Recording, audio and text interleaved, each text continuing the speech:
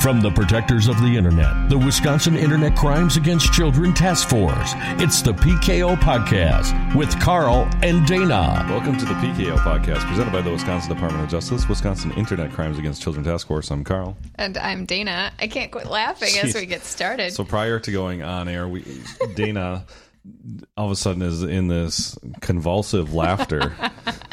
I like my joke for today.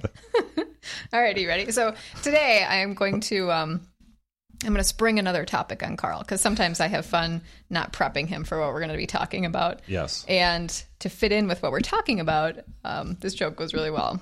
So are you ready? Here we it has go. to deal with like selfies. Okay. Great. Here we go. How does a computer get drunk? How does a computer get drunk? Well, it's not virus. That's sick. All right. No idea. It takes screenshots. Oh my gosh. I should have put it together with the selfie and the... So I'm sorry, and it doesn't even have to do with selfies. I misread it the first time. I liked it better the way I read it. When I first...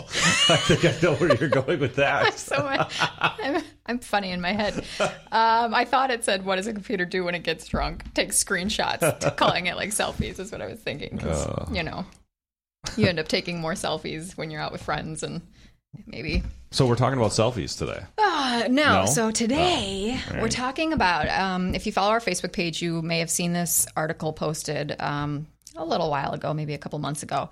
And I had come across this very brief explanation of a initial study into devices in the classroom. Oh, okay. And I had posted that on there because I thought it was a really interesting kind of food for thought sort of a thing. So I'm going to pop that up and give you some information on that and see what your thoughts are on it as we're kind of getting into the fall season here. Yep. And school's up and running. And yeah. Yep. I'm sure there's been problems already. Yeah. So like every day. So and it's interesting because different schools have different policies. And if you don't know what your child's school's policy is, we would recommend you find out about that. Do they allow devices in the classroom? Do they stay in the lockers? What happens if your child breaks the policy? Does it go into a basket in the office or what happens? Good things to know. And I'll tell you from a parent perspective, knowing the value of a phone and knowing how much and what's on the phone and what data's on the phone. So one of the classes that my boy has, he said the teacher takes it and you don't get the phone back until the next day. And I'm like, stand by. No. Listen, I guarantee discipline. You give them attention. That phone is not in that teacher's possession because that's my phone that I'm paying for. During the school day, fine. But at the end of the school day, yeah. So I get a little testy with that, but I can understand. I understand the idea behind that, but I think it's probably unwise. Right. Yeah. And I understand it's probably an empty threat. Yeah. But yeah, it. Okay. No. All right. You ready? So this was actually done in a college setting. This study was. And like I said, it was very limited. So they just did it one time with 2 sections of the same class, same professor, everything like that. Okay. And what they did was in one class, they said, no tech. Well. Just pay attention. Okay. Weird. That's not going to happen. And the other one, they said, use tech however you want to, but you have to tell us at the end of each class if you used it for fun or for, taking notes or what you used it for. So they did this. And what they ended up finding out. You're going to surprise me that they actually used it for legitimate use. Well, they didn't even address that. Oh, really? They didn't even say that. Oh. It didn't seem to matter. So what they said was if they took like quizzes, short-term memory kind of things, so if you're taking pop quizzes or end of session quizzes or something like that, didn't impact anything. Didn't matter either way. Okay. What made a difference was at the end of the class, the term, they saw enough of a difference to be statistical or whatever they want to call that in long-term memory when devices were used. When they were used. Yep. So if there were devices in the classroom being used, they were unable to recall as much of the course content at the end of the semester. But it didn't say for what. What it did say was that if Dana's over here click-clacking away and Carl makes a choice not to use tech in the classroom, Carl's performance still suffers. See, and that's what happens on this podcast is Dana's got the laptop with the computer and I'm just sitting over here minding my own business and she's bringing me down. But it's short term. That's why we sound so intelligent. So I thought it was a really interesting study from the standpoint of, we like to say that we're able to multitask and that it helps us to do that kind of stuff. And I can take notes and answer emails and also listen at the same time. And you can, but down the road, you're not going to be able to recall some of that stuff as easily. So when you're giving these presentations, you give a lot of presentations and you give them mostly to adults. And as you look in the crowd, you can see they're on their iPhones and that's like parents. But you can see like if you're giving a presentation to professionals, most of them have iPads or laptops right, open. Because they have to get work done while we're doing it. Yep. So what you're saying is they're not retaining anything we're teaching them. So as much. Yeah. It wasn't a huge, so I can tell you exactly how much. It wasn't like a 50% or anything like that. It was more like 5 or 10, but it was enough to make a difference for this study. So not only is the concern then of the institutions that the students are not retaining the knowledge, or I'm sorry, the students are using the device to cheat. Mm-hmm. It's the fact that they're not retaining knowledge. That's interesting. So what happens on an online course? So I'm going back to finish my undergrad, and it's all online. Yeah, and you get distracted so easily. And I'm going to tell you right now that I get easily distracted. I'm reading an article or watching a movie, and next thing I know, it's I'm on some other website. My test grade probably reflected that my last assessment, but that's all right. Which is it's probably good knowledge for you to have, as your kids are kind of aging through some of this stuff and they're asked to do some of these projects at home. Yeah. Probably helps you set some of those limits that maybe you wouldn't have put in place before as far as multiple screens or something like that.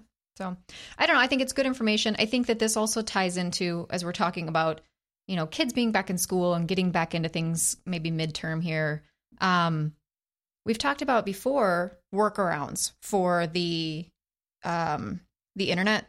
What do you call it when they shut down the Wi-Fi capabilities around the school, like the internet barriers, so they can't use Snapchat and stuff. Firewall? Similar? Yeah, I don't know what they call it, but they put restrictions in place so that Wi-Fi in the school can't be used to use certain things, apps or sites. And I think this is important to talk about in terms of that, as far as, using those VPNs to do the workarounds. So you can use Snapchat or that sort of thing. We've talked before about how that's not really high risk, but it is circumventing rules. Right. Yep. And now we're seeing that maybe if they're distracted, they aren't getting as much. So you're not getting the bang for your buck for your education. Yeah, academic. Right. Right. So technology is making you dumber. Shocking. I constantly am Googling things, and I constantly say after I Google it, what did we do before Google? But isn't like the whole, take high school as a whole, isn't it supposed to be fun? It's about creating memories. Do you not reminisce about your high school memories at some time? I loved high school. So, but you were a professor. You're like a credit away from a PhD. So it's not like you're the anomaly of people with school. So I love the academic part of school. So so isn't that like you're supposed to have those, end arounds, and you're supposed to be on your technology having fun, because that's what kids do nowadays to have fun. Great. Devil's advocate. Great point, because they are figuring out who they are, and part of that is bending rules and figuring out what you're okay with, and good point. But now they're not learning. Yeah, this is just one more, I guess, point against it. But, we should say, too, a lot of schools are incorporating tech into learning, like coding and things like that can be very valuable in the future. So definitely don't be afraid of tech. Just remember that, those rules are in place for a reason, and maybe think about some of this stuff when you're explaining why we only want one screen at a time in front of us, or why we might want to, pay more attention to our homework. Statistics show. Yeah. Remember in typing class when you were supposed to be typing and you were too busy surfing the internet? I never did that. We didn't have the internet when we were in keyboarding class. What school did you go to? I maybe had keyboarding before you did. Did you really have the internet? Yeah, when you were absolutely. Oh, we did not. Yeah. When we were on break, we got to play Oregon Trail or... Oh, I loved Oregon Trail. There was 2 choices. If you finished your stuff early, it was Oregon Trail or one other game. Did you have Max? No. Oh, we had Max. Remember DOS? Mm-hmm. Then you had Oregon Trail and the big floppy. Yes, on the disc. Not the 3.5 by 5. It was the big one. Yeah. That was cool. Oh, man. Memories. Yeah, we didn't have technology to distract us back then. Technology barely worked. So we got a little off topic, but main point here, just kind of keep the whys in mind when you're talking with your kids about safety reasons and discussions, and give them the reasons that you're setting some of those rules in place. They're there for a reason. It's not just because you're afraid of technology. It's because there's proven reasons that we need to have some of these limitations. In tech time during homework time, I mean, that's a good, you know, they might be restricted at school, but when they got to do homework at home, and then they have their device out. Yep, one screen at a time, time limitations, and keep them focused as much as you can. So if there's something you're wondering about, if you want to hear about a specific app or something within the online safety realm, send it to us, protectkidsonline.wi.gov. You can connect with us on our Facebook page. Just send us a message. We're happy to look into stuff for you. But not Twitter, because Dana doesn't update Twitter. I try. It's just not as often. As always. Stay safe.